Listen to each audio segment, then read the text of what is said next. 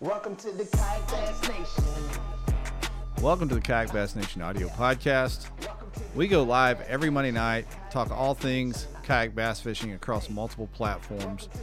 But we don't get to talk directly to you folks, the audio podcast listeners.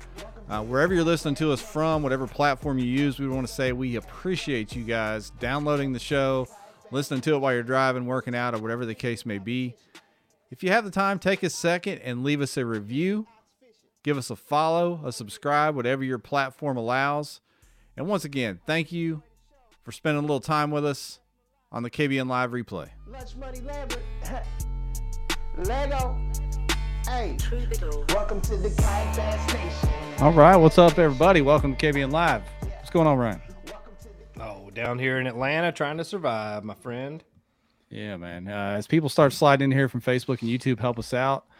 Give this stream a share on Facebook. Tell us where you're watching from on YouTube, and make sure you like the stream on YouTube. I think we're going to do a giveaway tonight, huh, Ryan? Let's do that. Let's Our do it. newest The first supporter? one.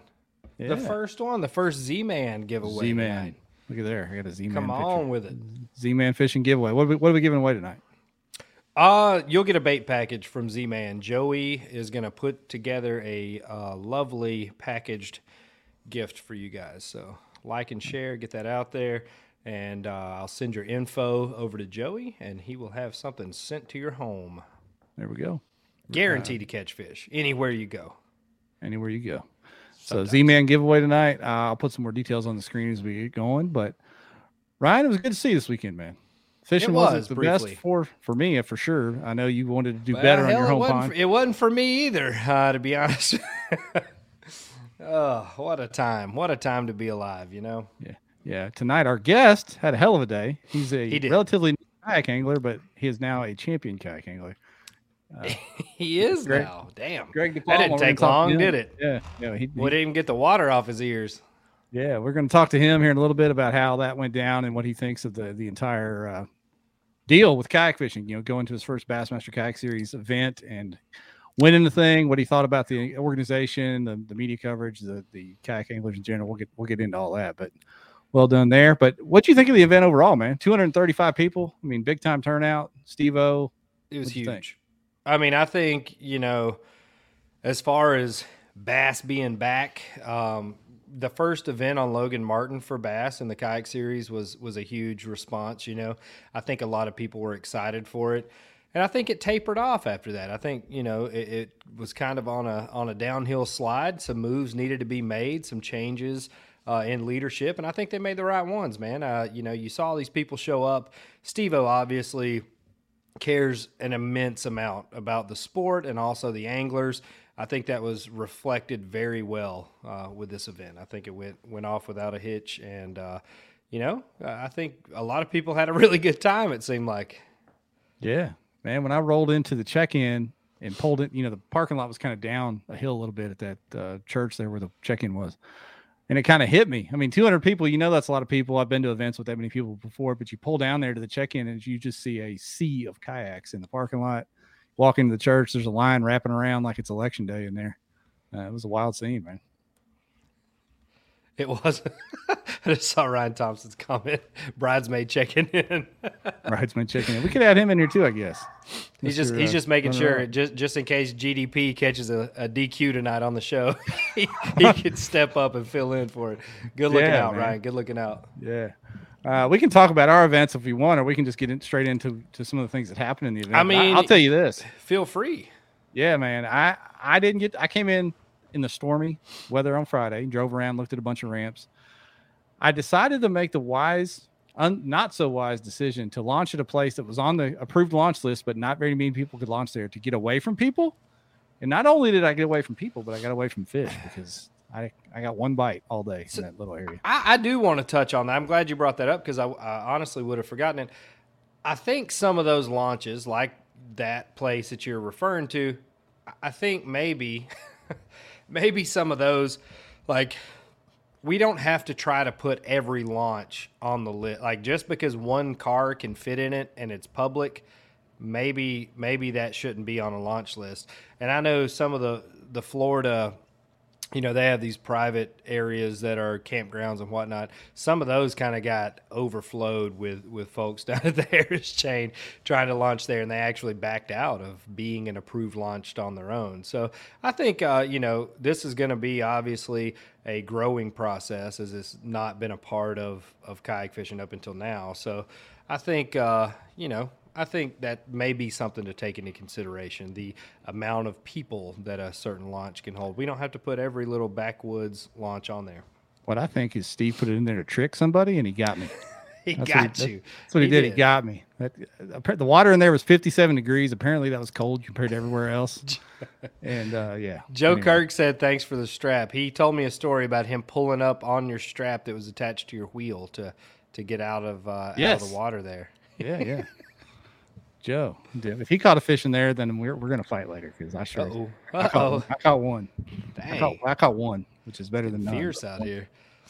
I had a little mud on my starting spot. This is usually a creek that doesn't get a push of mud or dirty water in on it, and it was a great little saddle down south. And buddy, it had a mud line about 200 yards behind me. And it didn't really occur to me till an hour in, when I hadn't gotten bit, and I looked back and all the loons were like stacked up on the mud line. I was like, okay, all right, that's fair. It's time to go. Yeah. Obviously, the second spot I moved to wasn't a lot of room for playing around there. So yeah, it was a rough little deal.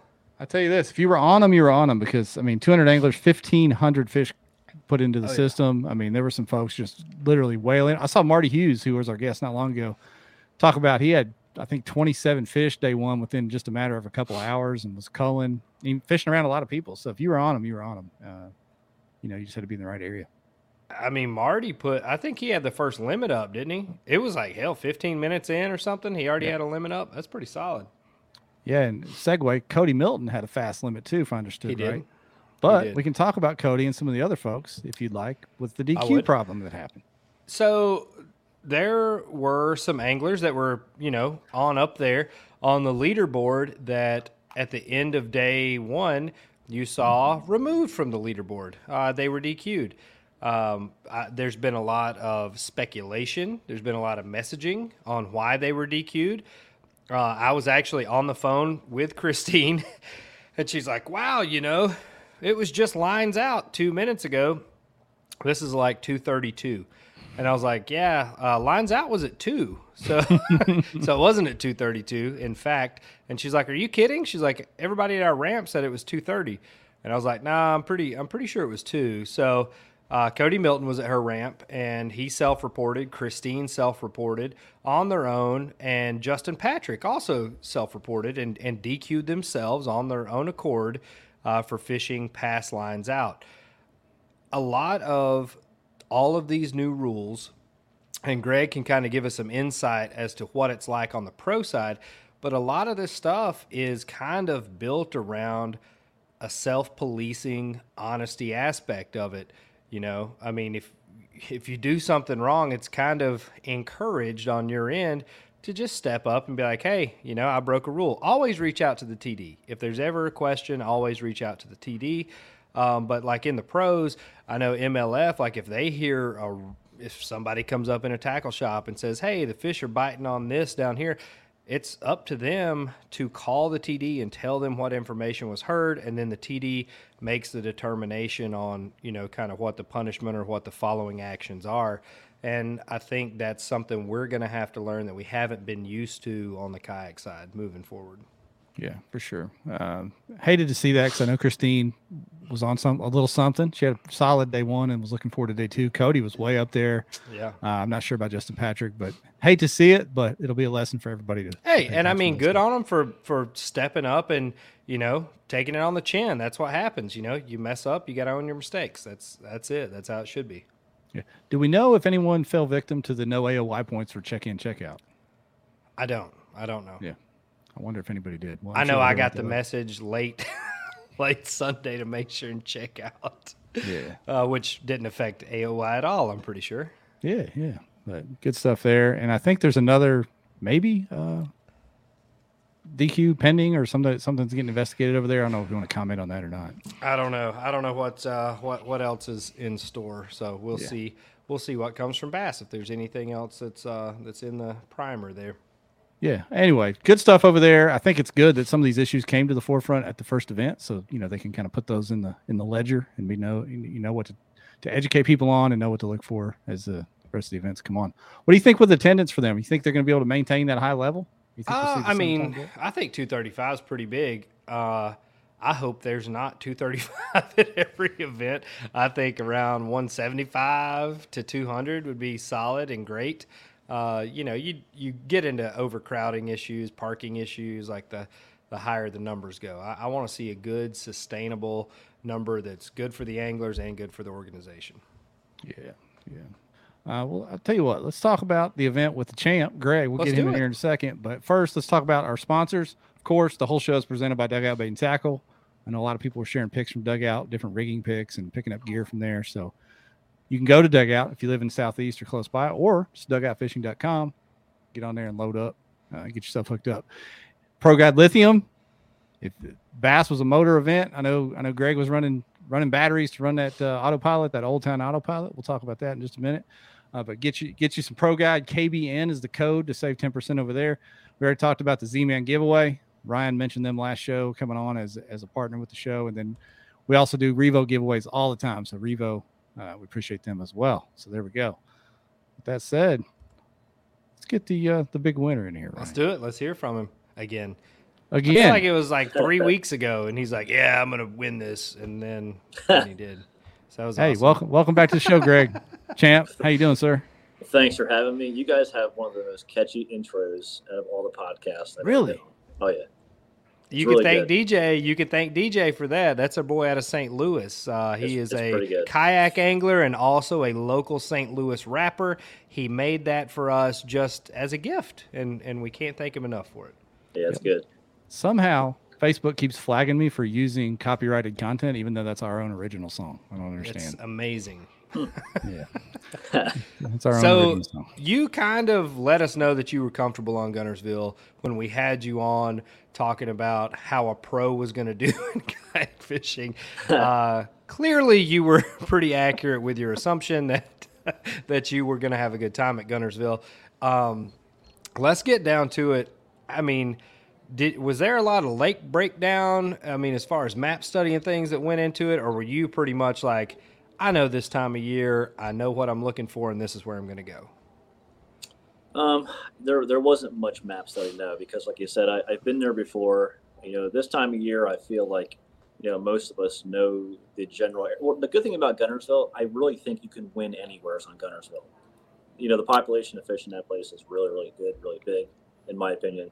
I don't know if you guys know. Jeff and I can argue with that right now. Can't win it in Mill Creek.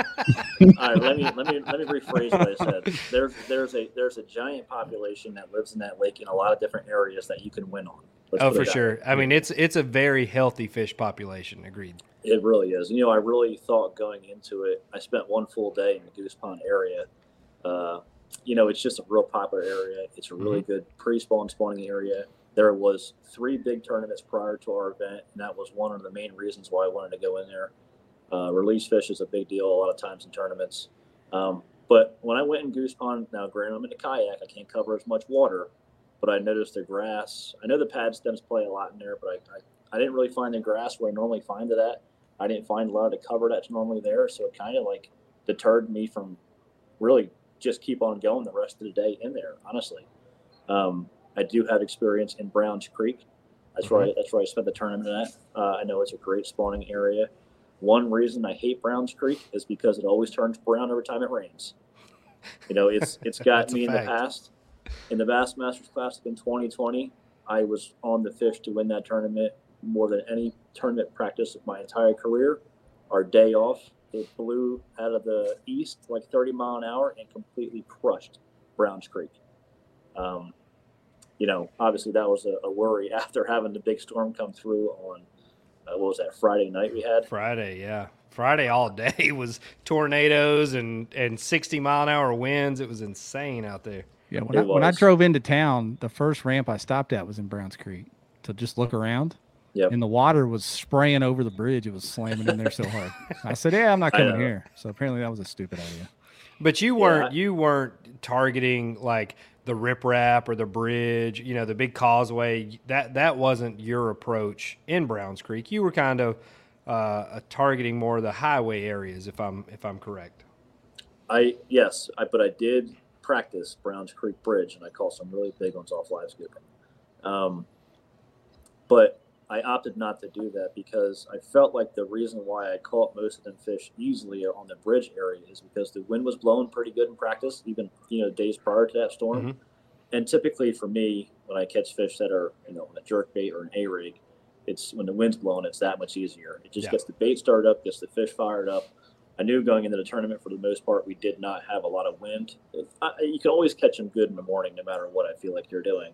But I feel like once you get past that 10 o'clock hour with less wind, it's a lot harder to catch some kind of fish. A big player for me, obviously, was the full moon on the 7th. I just knew that there was another wave coming up.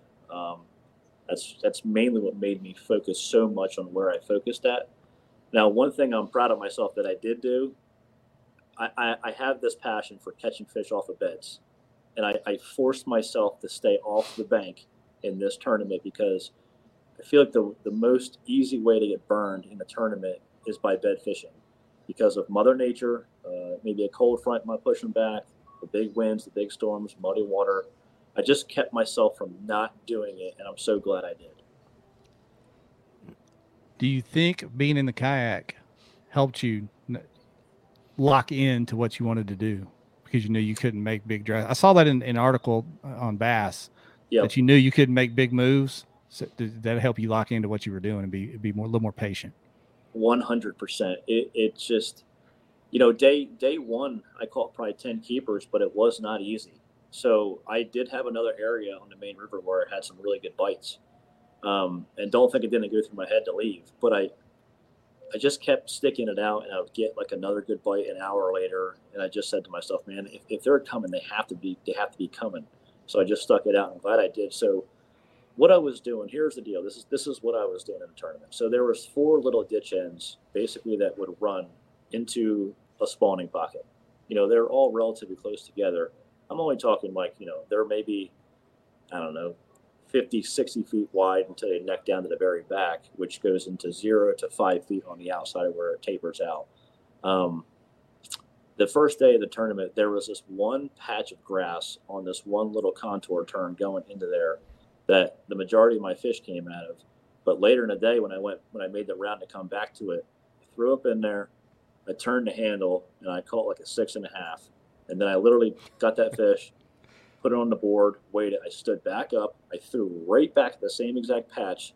I turned the handle, and it was stuck. And I was sitting there, and I was like, then I felt, whoa, like it just pulled, and I was like, that's a fish. I just kept reeling. I pulled into it, got it in the boat. It was like a 5.5. Got that fish, weighted up, stood back up again. Just like 15 minutes after, because I don't know how to put these fish on the board. It's so new to me. It's just hard. So I stand back up. I throw it the exact same patch again. Dude, I turned the handle, and it stopped again. I'm like, no freaking way. And I'm talking like, it's not like a normal stop. It's just like I throw it, hits the water, and it's over. I turn the handle, I pull into it, and the rod just double bows over, and I'm like, oh my God. It goes and just comes off. I was like, you gotta be kidding me. Then it was over. But they were the 2 fish that anchored my day one bag that more or less gave me the confidence to say, hey man, they are definitely coming. There were some big fat females that weren't here in practice. Because in practice, I fished it hard, and I really wanted to see what was there. And I really pushed on it hard. Like I pushed it harder than I normally would. But I know I needed an area because I can't move around a lot. So that was the main reason why. Ryan, you hear him say, weight them up? That was my next question, is how weird was it measuring them instead of weighing them? I'm not good at putting them on the board, so I just kept them in my kayak till I got back to the ramp and measured them after they stopped flopping. Did you practice that before the tournament, or did you just kind of learn on the fly there? 0 practice. Everything about this whole entire tournament was literally, dude, I didn't even know how to use the app properly. But thank God it's dummy proof. that I figured it out when I was out there. You would Well, think. don't say that now. You're going to offend about 90% of the population listening to this Well, podcast I right now. took a picture, I submitted it, and I was done. That's all I can do. So if you even ask me right now how many inches I had, I have no idea. I just know that I had like 21 pounds day one, and then 23 or 20 whatever day two. That's all I know. I don't know anything about anything else. Did you lose any fish off the board? So I had a discrepancy with one where my photo, I guess your photo has to show the board going past. So it was a 20 and a half or 21 and a half inch fish. Uh-huh. And my picture stopped at 22. And then I got the notification said your photo was declined or whatever. So I resubmitted another one that showed more of the measuring board, but the mouth was open to hair, and I lost like a quarter or half inch, whatever I lost. Okay. I hadn't. I guess so. You think there wasn't enough on the back end? I've heard of them not accepting photos because the entire fence, like where the fish's mouth presses up against. I've heard of photos not getting accepted for that, but I was confused. Wait, we got it. We got TD in here. Tail and ID covered the numbers. Help me, help me, because I have no idea. So there you go. Now, there you go. thanks, Steve. Always on time. Thank you, Steve. Appreciate that one. He's like a Timex, man. You can't break him. No doubt. But yeah, it was a heck of a learning experience as far as all that goes. Because, dude, I literally took that's funny. That was the only fish I took 2 photos of. But every other one took like 20 photos because I had no idea. I'm like, is the mouth closed? It pushed against it. That's why it took me like 10 minutes per fish to do this, because I just never done it before. But that's a good habit to get into, though, is taking multiple photos of every fish, because you never know what you'll overlook. Your arm may be covering part of the ID or whatever. I mean, you have to get a couple good ones. So at least you've fallen into that habit early on in your kayak fishing dominance. Yeah, whatever. Hey, Are you going to quit bass boat fishing and just go pro kayak, do you think? Or I can't. I can't. Do that. I can't. My house costs more than $30,000, so I can't. Yeah, right. No, It's- you said weight. You said you had 21 pounds. Did you weigh them too, or did you just going off what Attorney X said? I'm eyeballing eyeballing. I mean, so, day 2, I think I had 4 or 5, maybe 17 to 17 or 18 inch fish in there. It's still a pretty good bag. And so day 2 changed a lot. So let me back up. So day 1, so in practice, I caught all my fish off a swim jig. That's how I caught them all in practice. And I could not get bit on a chatterbait, which I tried to force it. I could not get bit on a trap. It was so weird. And then the day 1 of the tournament, I did catch one right away on a swim jig, and then I could not get bit in the swim jig at all. So then I rotated back to the chatterbait, nothing. Then I went to the rattle trap. But here's the deal. The fish on day 1, there's certain places that I've been around the country that I feel like, and maybe Guntersville, obviously Guntersville was one of these, but where I live, a lot of times when we get a kind of a cold trend coming in, which we had on the weekend, it was cold at night down to 37. A lot of times the fish seem to go shallower, it seems like. So day 1 of this tournament, in practice I was catching the fish kind of on the secondary outsides, but day 1 these fish went extremely shallow. And I would throw the trap up there. I would either get snagged and stuck in the grass, or I'd catch a bass. That's pretty much how it was. And then day 2, it was total opposite. Them fish weren't up there shallow. They were on the very bottom end of them ditches where it made the turn at. So, so day 1 and 2, pretty much every fish that I weighed for them, every fish that I checked in that counted came on a rattle trap, came on an actual new bait that I actually helped design about 2 years in the making. We took a lipless bait and we actually redesigned it. When you turn this bait in your hand, it's like you're throwing a big bladed chatterbait. That's how hard it thumps.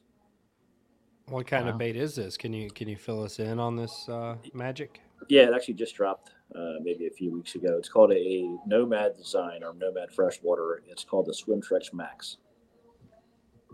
So everybody run out and buy those, apparently, because clearly they catch fish. Yeah, That's nuts, man. I've been using it now for quite a while, because we play with the weights a lot. You'll see the body shape is really slender, but we took the line time, we backed it up on the bait, which allowed the bait to actually turn this way a lot more, which gives it way more vibration and keeps it up higher in the water column.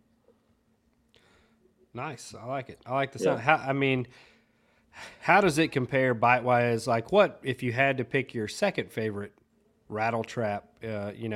one knocker, Yozuri? Like what would you? Is there another bait that's similar, comparable, just as a reference point for people? There's nothing that's comparable as far as vibration now. Okay. But as far as to date, I've caught more fish on a red eye than anything ever. Where I live, red eye runs the game. So it's like where you come from. That's pretty much, I think, what you kind of use for a staple. Okay, I see you. Is that her right there, Greg? So that's just the regular swim tracks. So the max, what site are you on? Something else? I don't know. Nomad Design. It should be. So you're going to see this. So Max. we just came out with a whole line. So there's three. Actually, there we go. There's three different baits. There she is. Yep, that's actually the same one I was throwing the red crawl. All right. I got you. Yep. I dig it. Look at this. Look at this. Free hype. For those that are listening on the audio podcast, we're on the Nomad Design website looking at the exact bait that Greg was throwing. So I don't want y'all to get really confused right now. I'm going to do a recap video this week too, so they'll see it on there. It's all beat to hell. The thing is tore up. It's all beat to hell because I caught 9,000 fish on it, but you'll get the picture. Yeah, were you intimidated at all, or were you concerned, that you may have a little more trouble transitioning over to the kayak, especially like day one, Case and Wallace came out and smashed them up pretty good. Like, did you think I might not have enough fish to catch this kid, or were you like, I've fished the area, I know there's some big ones here, I feel like I'm in a good spot? Honestly, it's hard to predict this time of year. There's been a lot of tournaments in the past. I'm like, oh man, they're freaking coming, and they never showed up. This was one where it was the opposite. I thought that just because a little bit of the coldness we had, during the Saturday and Sunday nights, or Friday nights and Saturday night, I really thought the fish were going to actually back off a lot more. I did not think prior to the tournament that I knew I could do good. I didn't think I was on a winning fish. No, it did not. And you're not the first quote pro to jump in a kayak tournament, and it's not just automatic that you're going to win. And we've had Iaconelli, Jordan Lee, several other pros slide over here and try to get it done. And I know Ike ended up winning the one up on Chesapeake. Was that Cayuga? Chesapeake. Chesapeake. But he took a bunch of swings before that, trying to get one. So what'd you think of the field and the talent out there with the kayak anglers that you had to go up against? I mean, I've been doing this long enough. I don't care if you're fishing an Alabama Bass Trail, if you're fishing a Midwest circuit, there's hammers all the way across the board at every trail across the country. It doesn't matter if it's a John Bow trail back where I live, and there's 30 guys that are fishing, and 15 of them are going to catch them every time you show up. I mean, the weights were incredible, obviously. All the weights these guys are weighing in would be almost the same as what Elite Series event would be in the top 20. It's not any different. You got 235 guys on a body of water, especially in a kayak that makes you really dial in your area. I think they're going to catch them really good regardless because of that reason. Yep. And your event that you won had 200 more anglers than the event Ike won, so that's that's something to hang your hat on. Yeah, I wanted to pull up. I don't know if you know this about the app, Greg, but I heard you guess. He doesn't. I'll go ahead and answer that one. He definitely doesn't. I heard you guesstimate your weight, but there's actually a weight estimator on the app. Well, let's see it. Let's see what I got. And then you said, I think 20 pounds day one, and it says 19.68. Okay. So close enough. Fairly accurate guess. What'd you think you had on day two? I would say easily 22, easily. It says 20.58. So that's just guessing off a length, not girth. So with being pre-spawn, it was probably a little bit heavier. So. I was going to say, so the app, while it does factor in, relative length versus weight ratios, it doesn't take into account pre-spawn, post-spawn, that kind of thing. So that's where there's a lot of variability there. Yeah, it's like a golden rule. It just shows you the numbers. Yeah, exactly. There was a guy, he caught a 23-inch bass that was for sure a double digit. Daniel Lyons up on some of my favorite little pet fish. He caught a 20 and a quarter inch fish, and he texted me afterwards, and he's like, I think it was a 7-pounder, and it's a smallmouth. And I was like, hey, no damn way. Then he sent me the freaking picture of him holding it up, and I was like, well, shit, maybe it is a 7-pounder. She was extra thick. I mean, you never know what you're getting on the length measurement, so to speak. Yeah, I took a video of some of the fish that I caught, and this one is an absolute behemoth from day 2. I mean, it's a 7-pounder all day long. Yeah. Just Awesome. giant. I love Day one of the event, when I first got my limit in the morning, so this is where the kayak got me this week. So when I'm in a bass boat or even in my John boat back at home, even though the John boat's small, it still has a front deck. It still has a lot of length for me to swing my body and back up into the fish. So 3 times this week I had to kayak on constant, just with the heading button going on number 3, I had the button on. And just that little bit of speed took the ability for me to catch up to some of the fish that bit the trap. So one fish in particular, man, I threw it out there and it housed it, and it just came right at me. And I got an 8-1 to 1 reel, and I'm reeling as fast as I can. I finally catch up to it. It's right in front of the kayak. The kayak's still going forward, and I literally pull up on the side, and I get the fish, and I pull it straight up. As all I see is his mouth come up and go. It was a 6.5-pounder, just spit my trap right out. And I was like, you mother. But that was one of the I thought that was going to haunt me at the very end of this tournament, because that was day 2, and I needed that fish, I felt like. Ugh. Yeah. How does it feel when you set the hook and you're fighting these big fish? And I know yours you have a motor, you have the ability to spot lock or whatever, but these fish are pulling you to them. Like, instead of in a bass boat where you have that leverage point, you lose a lot of that in the kayak. Like, the fish, has the ability to turn your boat around, to drag you into obstacles. Like, it's a much different ball game. I mean, how did you adjust to that mentally? So the first day of practice, I dealt with this where the fish were pulling the kayak around. So this is what I did in the tournament, and this was just total, thinking out loud or doing whatever I did.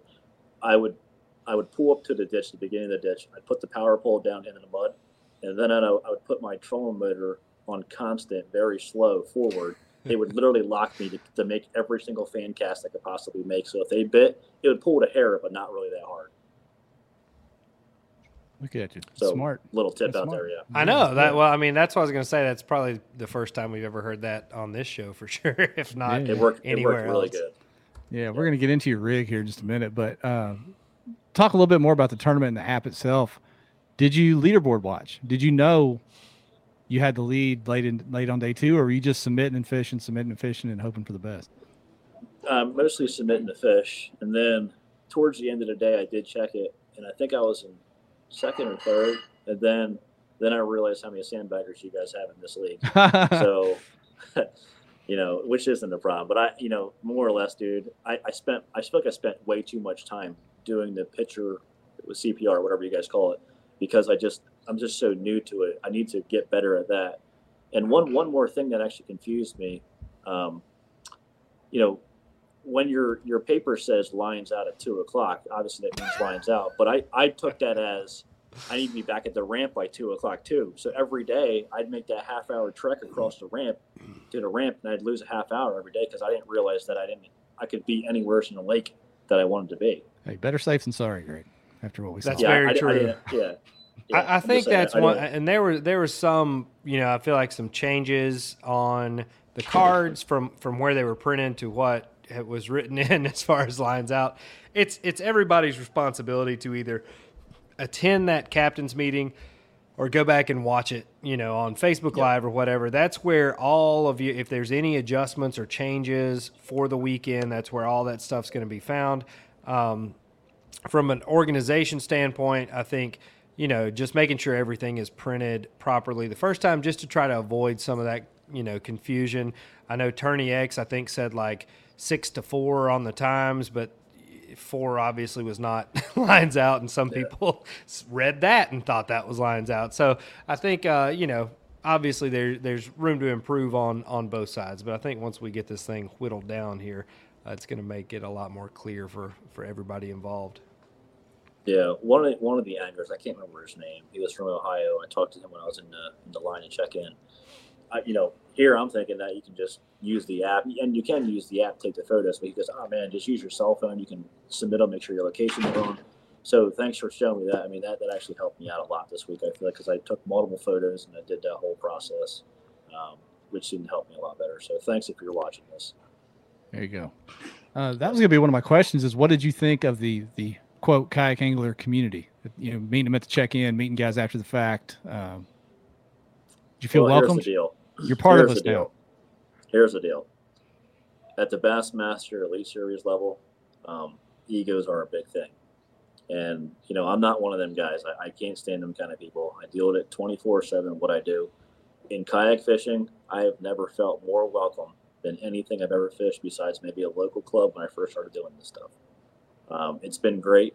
I've had so many people. When I was building my kayak, I put a little YouTube video. If you guys got any comments or want to help me out or anything, there were so many people that reached out to me and just told me little tidbits, man. So I'm more than overwhelmed at how great you guys have been to me. You're one of us now, so you got to start saying we. You're a kayak angler now. We. I'm weed up. Yeah, they're gonna kick it. They're gonna kick him out. The big boy's gonna kick him out now. No. Yeah, right. Well, they can.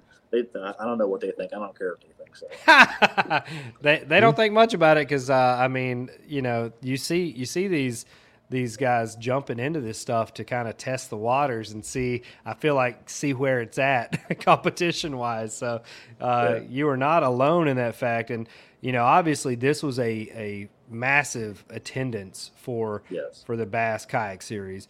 It's going to continue, I think, to grow in popularity, but also I think you'll see more sponsor recognition. You'll see more money pumped into this. You'll see bigger purses, bigger payouts. Not that $13,000 isn't great, but obviously from what you're used to on winning an Elite Series or something, we're a long way from that. But you look at the cost involved and the travel and these multitude of other factors. But I think it's definitely on the upswing, and I really think that Bass name and the reach that they have has the ability to kind of bridge the gap between the two. Yeah, I mean, Bassmaster owns the platform of bass fishing. It's not going to change. Bassmaster is, it's, in my opinion, it's the place. The grass ain't always green on the other side, and Bassmaster over the years has proven who they are. They're just a solid platform, and it's never going to change. Anything they're attached to will grow. That is all there is to it. So, I bleed Bassmaster. That's all I've ever watched as a kid, and that's where I'm going to stay my entire career, no matter what happens. Do you have a Bass logo tattoo anywhere? I do not. Okay. All right. Well, we'll work on that. Yeah, maybe a KBN tattoo. If you come back a third time, you have to get a KBN tattoo. We're going to put that out there. Yeah. Bass kind of limped out of the gates a little bit. The shield brought a lot of notoriety. The logo, everybody wanted to be a part of it. Everybody wanted them to succeed, but kayak fishing was new to them. But I think, number one, with the new leadership, Steve-O, he's in the comments. I know he probably don't want me mentioning his name here, but Steve-O bringing that street cred and blowing this thing up right away. And then having someone like yourself jump in and get this win and take it seriously like you did, rigging out a boat, not just taking some loaner boat, I think brings even more credibility to what we're trying to do here with the kayak side of Bass. Don't you think? 100% for sure. There's no doubt about it. Like I said, I even said on the last podcast we did, I think you're going to see a lot more guys hopping into this. And let me just put it this way. The main reason why, besides fishing and having fun, at the Elite Series level, it's fun, but it's different kind of fun. This tournament was super fun to me. The whole concept, when I put the thing in the water on Wednesday and hopped into it, I literally giggled because I was having fun driving it around. But the other side of this is too, and I'm sure there's already guys in the kayak scene that are obviously doing this. You guys have a podcast, you have sponsorship, you're doing a lot of stuff that's good. But this side of kayak fishing at the tour level, I don't know what you guys want to call it, but there's a whole other avenue of opening up as far as getting sponsorship and working forward. At the end of the day, if you're doing this serious, this is going to be a business. And if you can run your brand and yourself properly, you can make some extra money here. And that's the whole point and the whole premise of why I'm doing this. I want to open up a whole other side and make some more money. That's what it is at the end of the day. And I think there's a big opportunity crossover wise because there's a lot of kayak anglers, and we talked about this on the previous podcast. They don't know anything about professional bass fishing. Like if you turn on the Bassmaster Elites, you know, they may know 3 or 4 names that are on the elite trail right now, you know, just from the past 20 years of bass fishing, but there's always a new crop of anglers coming up. You know, that's a cycle that continues to renew itself. I think there's a big opportunity for brand building from the elite or the pro angler side onto the kayak side. You know, just that extra reach, while it's not a huge market share right now, it is the fastest growing sector of the market, and you see it at all of the events and conferences and trade shows. I mean, it's out there now, and I don't think you can put that back in the bottle. You know, once the lid's off, I think it's just going to spread, and you're a great example of that. Yeah, I agree with you guys 100%. 100%. We got folks in the comments asking for your YouTube channel. I just tagged it up in there over on YouTube. Make sure you go subscribe to Greg's channel. I just clicked over there to get the actual handle, and that Old Town Sportsman kayak setup is right there, the first video I saw. So let's talk about your rig. And before we talk about it, I reminded or told Greg about this, Ryan. Why does Old Town keep winning all these blue trophies? I think over half of them. I think because they sponsored it. I'm pretty sure it's rigged, but I'm not going to point that out. Like over half the blue trophies around Old Town users are taking home these blue trophies. It's very strange. But they're afraid to fish Hobies? I don't know. What is it? Hey, it's all the same people. It's all the same people. I mean, you know, as a guy coming out of a boat, the less effort I can do is better for me. So just pushing the button on the trolling motor works great. Yeah. I would say that probably 90%, that's a lot. 75% of people in that tournament had a motor on their boat. Everybody wants to be lazy. It's not. Well, I'm just saying. We don't want to get out there and be like, yeah, I can pedal or paddle 78 miles. Like, no, everybody wants to get out there and motor around. I think that's why there was 235 people in this tournament. Yeah. I'm gonna throw some pictures up of you and your rig. For someone that hasn't done it much, I mean, you looked ultra comfortable standing there fishing. Mm-hmm. And if you can see it on the screen there, you did a custom rig on the back with that carpeted deck and horizontal, you know, rear facing rod holders. Mm-hmm. There's like a battery box inside there, if I saw the other pictures right. Tell us a little bit about how you rigged that and how you came up with your deal there. Yeah, so I've spent as a kid, when I first started getting into bass fishing, you know, let's fast forward to like when I was probably 20 probably 19 to 20. You know how the pros would get a new boat every year. So my thing was, you know, back then when I used to work at the construction every year, man, I used to sell my rig and buy a brand new rig, but I'd rig it every year and build it myself. I did construction for all them years, so I was really handy with wood and tools and blah, blah, all that good stuff. So coming to the kayak, you know, I already had an idea how I want to rig it, how I want to do it. So I built pretty much everything you see there. I built the rod holders. I built the back deck with the storage thing. I mean, it all worked out great this week.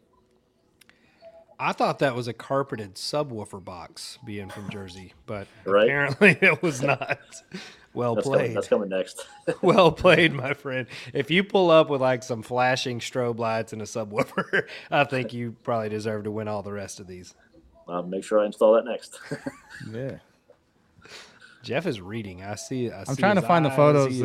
I was trying to find the photos of that carpeted box, but I couldn't find it from when you first put it together. But that was a slick setup, but it makes sense now that you were in construction and are handy like that, because if it doesn't come out of a box where I can just like screw it onto the boat, I can't do it. But yeah. How much tackle did you have in your boat for this tournament is a question I have of my own.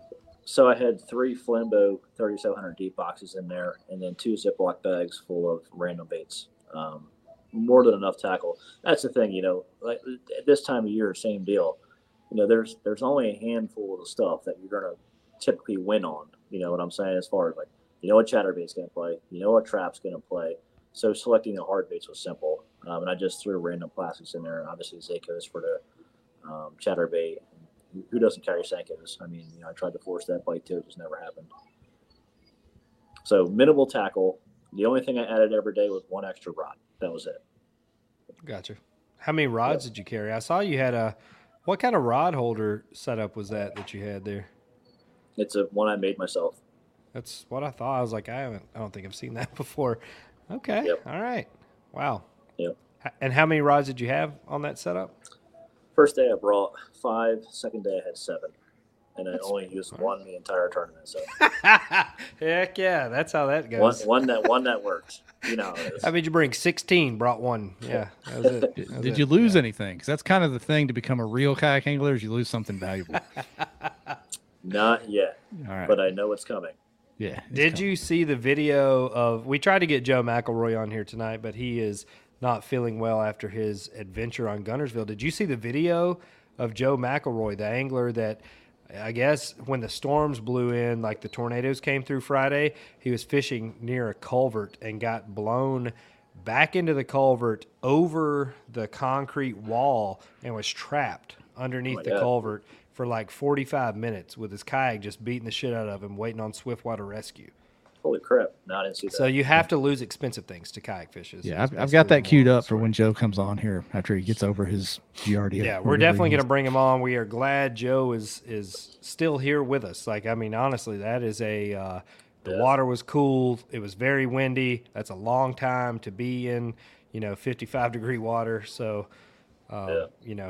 be careful out there. Keep an eye on the weather. Keep an eye on the conditions for sure.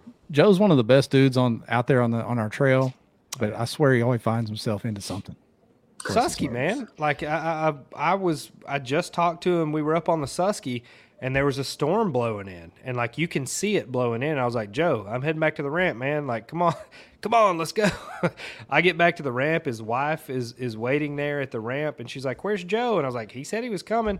Joe flips and loses like 7 Shimano combos at the bottom of the river. He sends me a picture. I think it was like this, with his PFD blown around his neck. He flipped out there on the Susky, too, in the middle of a storm. And I'm like, man, like, this guy is, he's ready for it at all times. Yeah. To end his day, Ryan, I think I told you, he dumped an entire cup of hot black coffee on his leg at the fishing fellowship you told afterwards, me, man. too. So Golly. he had quite a day. Poor Joe. Come on, man. He's tough. He can take it. We got some questions, Greg. Let's see. This is more of a comment than a question. Levi said, "Did you get the hookup on Kyo, that magic sugar cube bait from the Elite Series that I can't pronounce his name, but that What's a little sugar white cube square with the hairs hanging out of it? Did you see that bait? Oh, I I saw yeah. that picture. That was a wild looking thing. I don't know what that's about. I've been seeing them forever. Okay. As far as like Instagram for some of the guys in Japan that I follow and stuff, they've been out for a long time. But no, I don't own any ice cubes now. What's that supposed to intimidate? Intimidate? Intimidate? It intimidates the fish. Either one. I mean, it intimidates me just looking at a sugar cube with hair on it. It looks like a hairball. I don't really know. I don't know what it's supposed to mimic. I have no idea. Fish are dumb. Fish are dumb. We're dumber, but fish are dumb. Yes, that's right. From YouTube, Casual Bass Guy. Greg, did you feel like there was one thing you were missing after the weekend? Any accessories, anything like that? Well, I will tell you this. The first day of practice, I wore a traditional PFD, a kayak style PFD, and it wasn't happening. And the reason why is because when I would reel, the butt of the rod was, way out to the side of the PFD, and I have to feel my bait when I'm reeling it. It has to be against my body. I got to be in full contact, and that just wasn't happening for me. I would, don't buy in too much to that traditional kayak. Most everybody wears inflatables. Ain't nobody trying to run around out there in that big old jacket on. Yeah, dude, I literally am as green as you can possibly be with this stuff. So I don't think I was missing anything. I think I might have to maybe do a couple little adjustments on the kayak with some of the setup. With my graph setup, I do have them on I guess you guys call it an H-rail, is that what that's called, or a rail system where you tie it down. Jeff, tell him what Old Town calls them. Slide tracks. You can put some different accessories and nails in there. Yeah, okay, so they're slide tracks. So either I got to back the side tracks up more towards me, or re-drill my bracket that I made and get it more towards me so the graphs are a hair closer. The cockpit in that 136 is huge. Yeah. And I got my graphs pretty far forward. Standing up, they're not too bad, but they can still slide back to me a hair.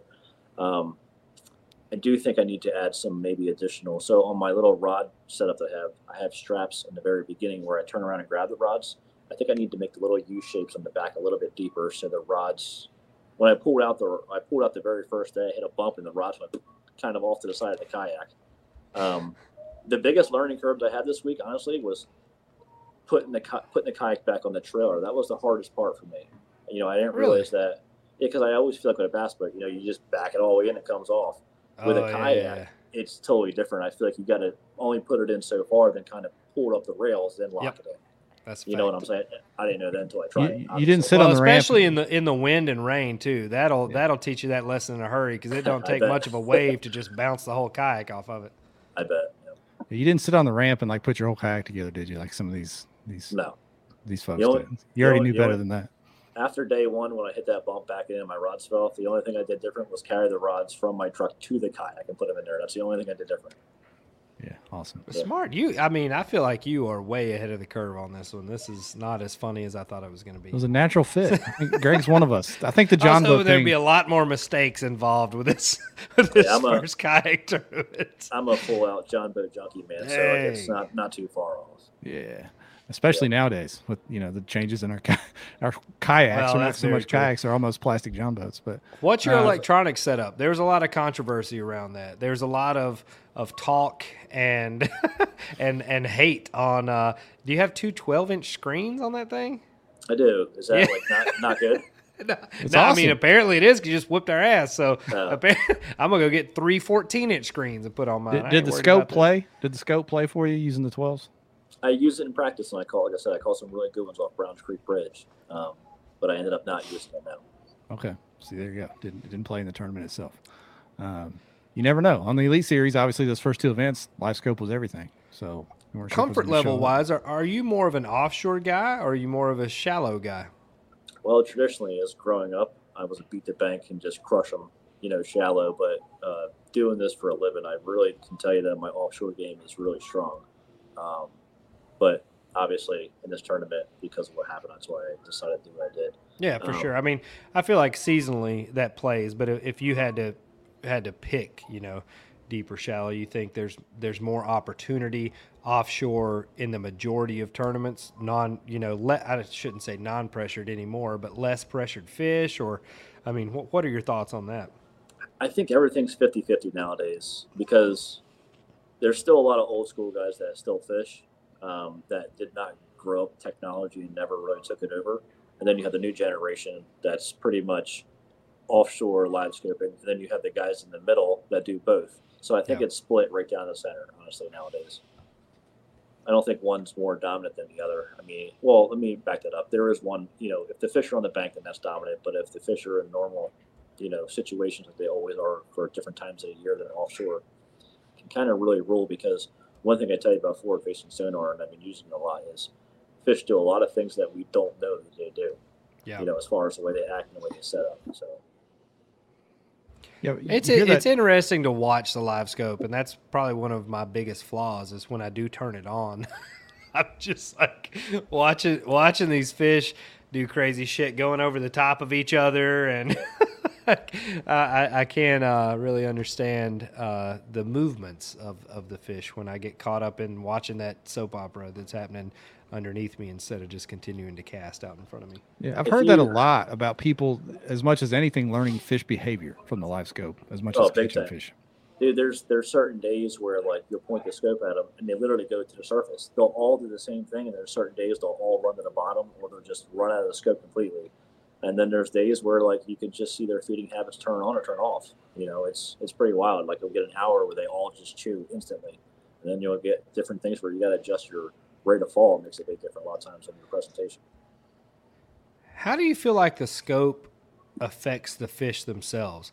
Like if you're on a school that's pretty much locked in on a spot, do you think having the scope on can turn on or off a bite? Well, let's put it this way. A lot of fish at Guntersville ran instantly out of it. Like they felt it plenty of times. I don't know what they feel. I kind of wanted to hop in the water last year and have somebody point at me in the water and see if I felt anything. And I never got the opportunity to do it. Just, kind of lost time. But I think it depends. So where I live, nobody does it, and I do it. And the fish do feel it. Like I said, some days they'll run to the top, some days to the bottom. But for the most part, I think they're still not adapted to it where I live. But certain bodies of water, Guntersville, Pickwick, them fish feel it, man. They know what's going on. I think pressure is definitely a factor on that. Them, they know if I feel this, then a bait's flying at me. Like, something has happened to them in their past life. But I mean, that's all like lateral line, like picking up the, electronic signal, I would assume, is what it is that's cueing Gotta them be. in on that. That's probably why smallmouth are so easy to catch on, because they don't feel it. Boy, don't even talk about that. We got a few more questions and comments for you, Greg. On YouTube, Casual Bass Guy says he wished you would have done a video on how to do that carpeted box. How hard was that? Was that part of your build video over there on YouTube? No, I never put a video. I kind of slack on YouTube. I'm going to try to pick my game up a little bit, but it was actually a really hard build because of the angles. So that thing's built like a coffin. So the back of the Old Town is actually slanted also. So I built it slanted. So I did kind of two angles, a slanted angle and a bevel, and then the other angle to get it perfect. So it was actually really hard to build. Wow. Yeah. Yep. Impressive. Did you call in Brian the Carpenter for any help at all on this? I did not, but my brother, he's a fine furniture maker. He has a full-blown shop where he's got every single tool possible and all the material to do anything. So your stuff is real pro. This isn't DIY kayak style. Like we got jagged edges, ain't shit lined up. Yours is actually official. That's great. Yep. You should license that to the Catch people to make an aluminum one. You stop. By the way, thanks Duke Westcamp. I've been talking to him all day back and forth about the Rowan's Heroes trophy that we're sending out to Jason Starley, Jeff. So, Yes. So continue on with the aluminum box jokes. No. I love what those guys are doing. I think that obviously the Catch board changed the game, but I think the trophies and all the other stuff they're making is unbelievable. I mean, What'd you what think the about your experience- trophy, Greg, since you got the biggest and baddest one out of that whole bunch? I think it's super duper nice. It's really cool. It's sexy. I haven't looked at it I haven't looked at it that much because I literally got back yesterday when my wife and kid are there. We hung out, went to dinner, did whatever. Got up this morning and I packed everything up. So I really haven't had time to really look at it hardcore, I guess you would say. But it's sitting outside in the truck right now. Are you going to put it in your trophy case or like in the closet? Like where does it rank? In the basement. No, I'm just kidding. In the back. Yes. No, it's definitely a cool trip. Very blessed to have it. Yeah, where What's does your that next rank? big- Oh, Sorry, sorry, go ahead, Ryan. Jeff. I was gonna say, where does that rank for you? I asked Ike the same thing when he came on. I know you've won a lot of bass boat tournaments and other tournaments like that. Winning something different out of the box like this, where does that rank for you? Super high. trophies? That's the first blue trophy I've ever won, so that's pretty good for me. I like it. Awesome. What's your next bass boat event? We have it's either Santee or Murray. I can't even remember. I think it's Murray's next. That's it. That's a good one though. Either one of those is They're both is a gonna be pretty really good stop. Yeah. Yep. Heck yeah. And your next kayak stop? Are you gonna fish Hartwell? Already registered. Already ready. to go. Hey, Yep. all right, okay. Yep. Are you That's gonna gonna be a win good that one. one too? I am going to try as hard as I can. Yes. Are you going to chase AOI now that you got the W under your belt? Yeah, I'm doing 4 out of the 5 tournaments. Okay. So yeah. There we go. This isn't a flash in the pan, folks. He said, "I'm doing 4, so I'm gonna win 4. Of course, I'm chasing. Ain't no Dang right. chasing. Just gonna stop by and pick it up at the post office." We talked about this before we went live about did you get any calls from some of your bass boat colleagues, things like that. RJ Hoover asked, who do you think the next elite angler to jump in might be?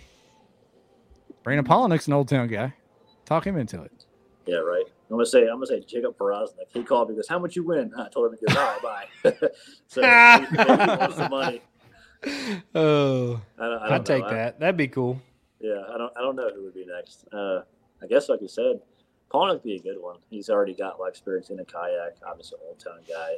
He can fish obviously as best, if not better than anybody. But no, I do think there's a whole different mental game as far as fishing out of a kayak. It's just not as easy as fishing in a bass boat. Your options are so less. Your ability to move, maneuver, do whatever, it's just not there. I think it just changes so much of the strategy that you guys are used to. 100%. Where you're looking at 10 spots on an entire body of water. If you move a lot in a kayak, load up and ramp hop, you're looking at 4 spots on a body of water. You figure 20 minutes of loading and unloading back and forth per ramp just to get launched and relaunched. Like you're really cutting into your fishing time. So I definitely think that's one of the big things. I would love to see selfishly G-Man to jump in a couple kayak tournaments, mostly because he's hilarious. I can't imagine the shit that would happen in a day and hear his recount of the stories, but I would love to see him get into it for sure. You think he bring his leaf blower over, Ryan? Try that little leaf blower? No, we don't. I done talk to the man himself. We're gonna get him set up on the right side of the law here soon. Hey, going opposite of, you talk about how different the kayak tournament was. Do you think there's a chance that doing these could help you on the other side, be more patient in your bass boat? 100%. I saw that already this week, honestly, because if I had a bass boat day one, it was so slow, I'd have bounced out of that spot instantly. But now, seriously, I mean, it made a big difference. It kind of, here's the deal, and this is for grass fishing tournaments. I always tell everybody this: if you lock yourself in the grass and don't ever leave, your chances of winning are usually way higher if you jump around compared to locking yourself in one area, because the population lives there.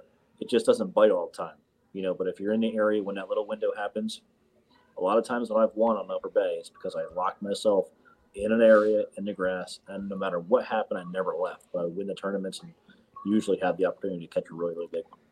So if you were in a bass boat when that happened, would you have bounced out somewhere else and then came back to see if it had turned on at that point? Or what would have been your strategy if you could have left quickly? Probably. I had one main river area that I went to that I had a couple of really good bites, like I said. I would have ran there, obviously, tested the waters out, and I probably would have ended up coming back depending on how I did or didn't do there. That's fair. I like it. Yep. It's cool. Kayak fishing can pay dividends for you down the road. See, now you've just captured all these new fans for you on the Elite Series side, because now you're a kayak angler too. You got the KB Nation behind you over on the Elite Series, so you'll be highly sought after maybe in the fantasy fishing over there. We'll see. People are going to root for you now. That's right. So that's crazy, Yeah, I'll take it.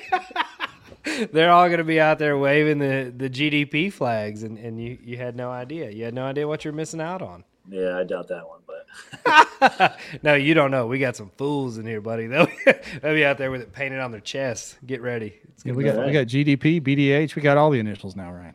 I like it. That's right. Let's see. Somebody said, who were the guys at the ramp telling wrong? Nobody was doing that. Nobody was telling you the wrong lines out time to other anglers. All you had to do was watch the captain's meeting. So, right. I mean, that's a fact. I think everybody at that ramp, Josh, thought that was the lines out time. There were, I guess, some people may have checked before or saw before or whatever. There was a correction on the cards that instead of 2:30 said 2, and they moved the launch time up as well. All the information was on the back of your identifier, that if you were fishing the tournament, you had it in your hand the entire day. So there wasn't any like mystery switcheroo kind of anything. So, if somebody said the wrong time, that's one thing, but the information was written on the card. It's one of those things, Ryan, where sharing info at the ramp backfired this time. Well, Jeff, damn it. Listen, I am not getting sued for anything tonight. No, so I'm just saying, having that, a friendly conversation. No, for launch. real. I mean, you, as an angler, and Greg, I'm sure you know this, in all the tournaments you fish, it's on you to know what you're doing, what time you blast off, what time you come back, what boat number you are. That's on you. That's not on anyone else. Like, that's 100%. Your responsibility as the participant in that event. So that applies across the board. Yep, unfortunately, yep. Yeah, and you hated to see it. Like I said, Christine and Cody were having good tournaments. I don't know what Justin Patrick was doing, but you hate to see that kind of stuff happen to folks that are, number one, good anglers, also friends of ours. So that sucks, but it won't happen again, I'm sure. Good stuff. Any more questions out there for Greg? Because we've had him over an hour. I know he's tired. He's on the road in West Virginia. Virginia, where are you at, Greg? Virginia, Front Royal. I got about another 4 hours left of driving. All right. Yeah, we don't want to keep him too long. Ryan, you got anything else for Greg tonight? I don't, man. Congratulations, obviously. Great job. Way to make a splash on the kayak scene. We've seen some pro guys jump in here, and it was a question mark on where you were going to land. And when I saw you in first place on day one, there were a lot of folks saying like, uh-oh, pros came in here and he's about to clap the kayak guys, and I was like, man, surely not. There's no way. There's a couple guys that are really on them, and then day 2 you just ran away with it, and I was like, ooh, okay, all right, he did it. Hats off. Good job. Yeah. Good job. Yeah, you know what's crazy, man? I could never catch a fish on a rattle trap to save my butt when I was younger. I had all these guys in my local club that were just horsing them all around me. I'm like, what am I doing wrong? It's called a dummy bait because I always overthunk it. But now, I have a place at home called Davis Mill. It's probably one of the best fisheries in South Jersey, and it is a rattle trap mecca. And I literally would spend every day for a month there in the fall for the last 10 years. And I probably caught every fish in that place 10 times. But it's where I pretty much dialed in a rattle trap. I do some things that are different. Obviously, the bait that I threw this week probably never really had. But there's other things that I do that make differences. And I think if it's a trap tournament, I'm going to probably outfish most of the guys. What does the best lake in South Jersey compare to in real parts of the country? There's not a comparison. I've caught plenty of 25-pound bags in this place. Damn. It's only probably, so it's stacked though. I mean, it's got some good fish in it. Oh my God, there's giants in there. Okay. But like I said, I fished here. There's been multiple years where I fish for a whole month and I don't miss a day. So I'm there every day. If they bite, they don't bite. So I get a lot of opportunities to catch the bigger fish because I pressure them so hard. You know what I'm saying? Yeah. But the place is only probably 50 acres. I mean, it's not big. I got it. I mean, that's solid. That's a great. I think everybody has their training ground, so to speak. I've got a good little hole on the north end of Guntersville that I probably spend, 60 days of the spring on, just trying to waylay giant smallmouth. That's kind of my deal, and that's I try to take what I learn about the smallmouth and how they react and how they position and things and apply it up and down the Tennessee River chain. And a lot of times you can do that. It is more so of a copy and paste thing once you learn where they position and what they want to eat and whatnot. So Sure. I definitely think practice makes perfect. So if anybody listening, there's a technique you're weak at, try to find you a local area and really put the time in to modify that until you get a higher success rate than what you're used to.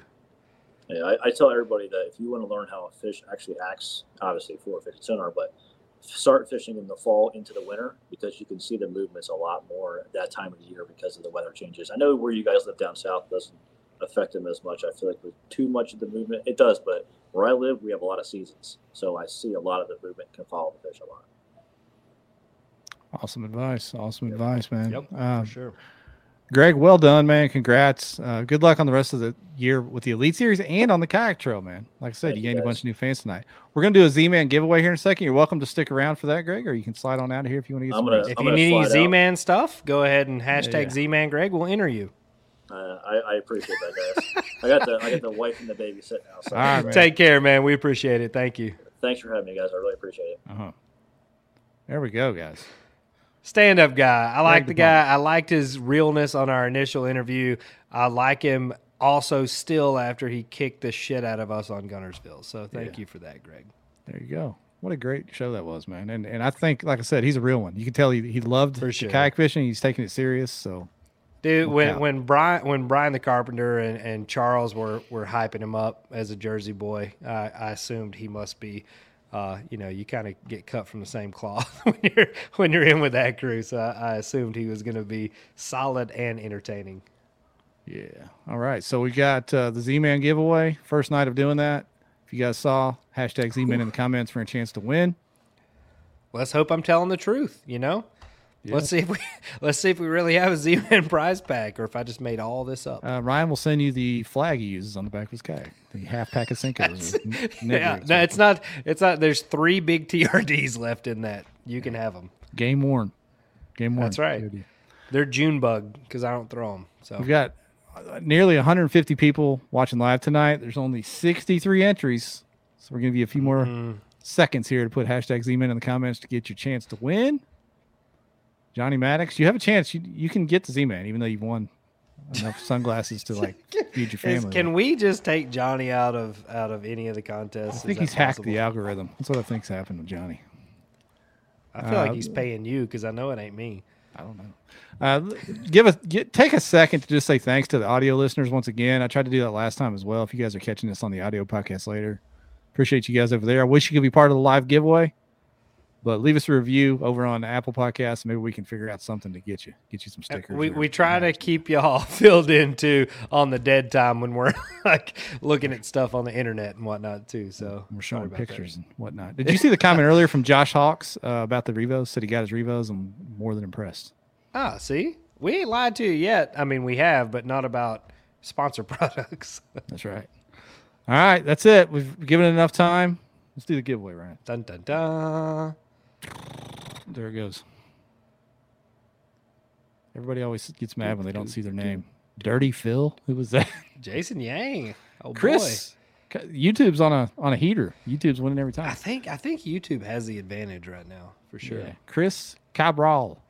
Kayak whatever you want to at gmail.com. Send me an email or find us and give us a DM on Facebook or something. We'll hook you up. Yeah. Or you can DM me, and I'll send you straight through to Joey. There you go, Chris. Congrats. And thank you, everybody, for watching tonight. What a show, Ryan. That was awesome. It was good. I think, I hate to say this, I think we'll probably see GDP back on here a couple more times in the next year or so. He seems to, obviously, experience plays a huge role in fishing tournaments around the country. But I think when you have made a career out of traveling around and seeing these different lakes at different times of the year, that's a massive advantage. And we see it on our side too with kayak anglers that travel all over. You know, they have experience and knowledge going into these things. And I think he definitely showed us what that means in this event for sure. Yeah, he shared some of his knowledge with us. It just tells us how we need to step up our games if we're going to compete. And I mean, he was very specific on here I was, this is what I was doing. Like there weren't any punches really pulled on the report there either. So hats off for that. Yep. All right. I guess we'll see everybody at Caddo, huh, Ryan? Let's do it. Caddo, Lance McWhorter said there's a worthwhile after hours venue and uncertain. We will post that once we get down there. We'll probably try to do that either Thursday night or Friday night for a limited time. We don't want to hurt anyone's tournament performance, but can't wait to see y'all on the road. There we go. All right, everybody, we gone.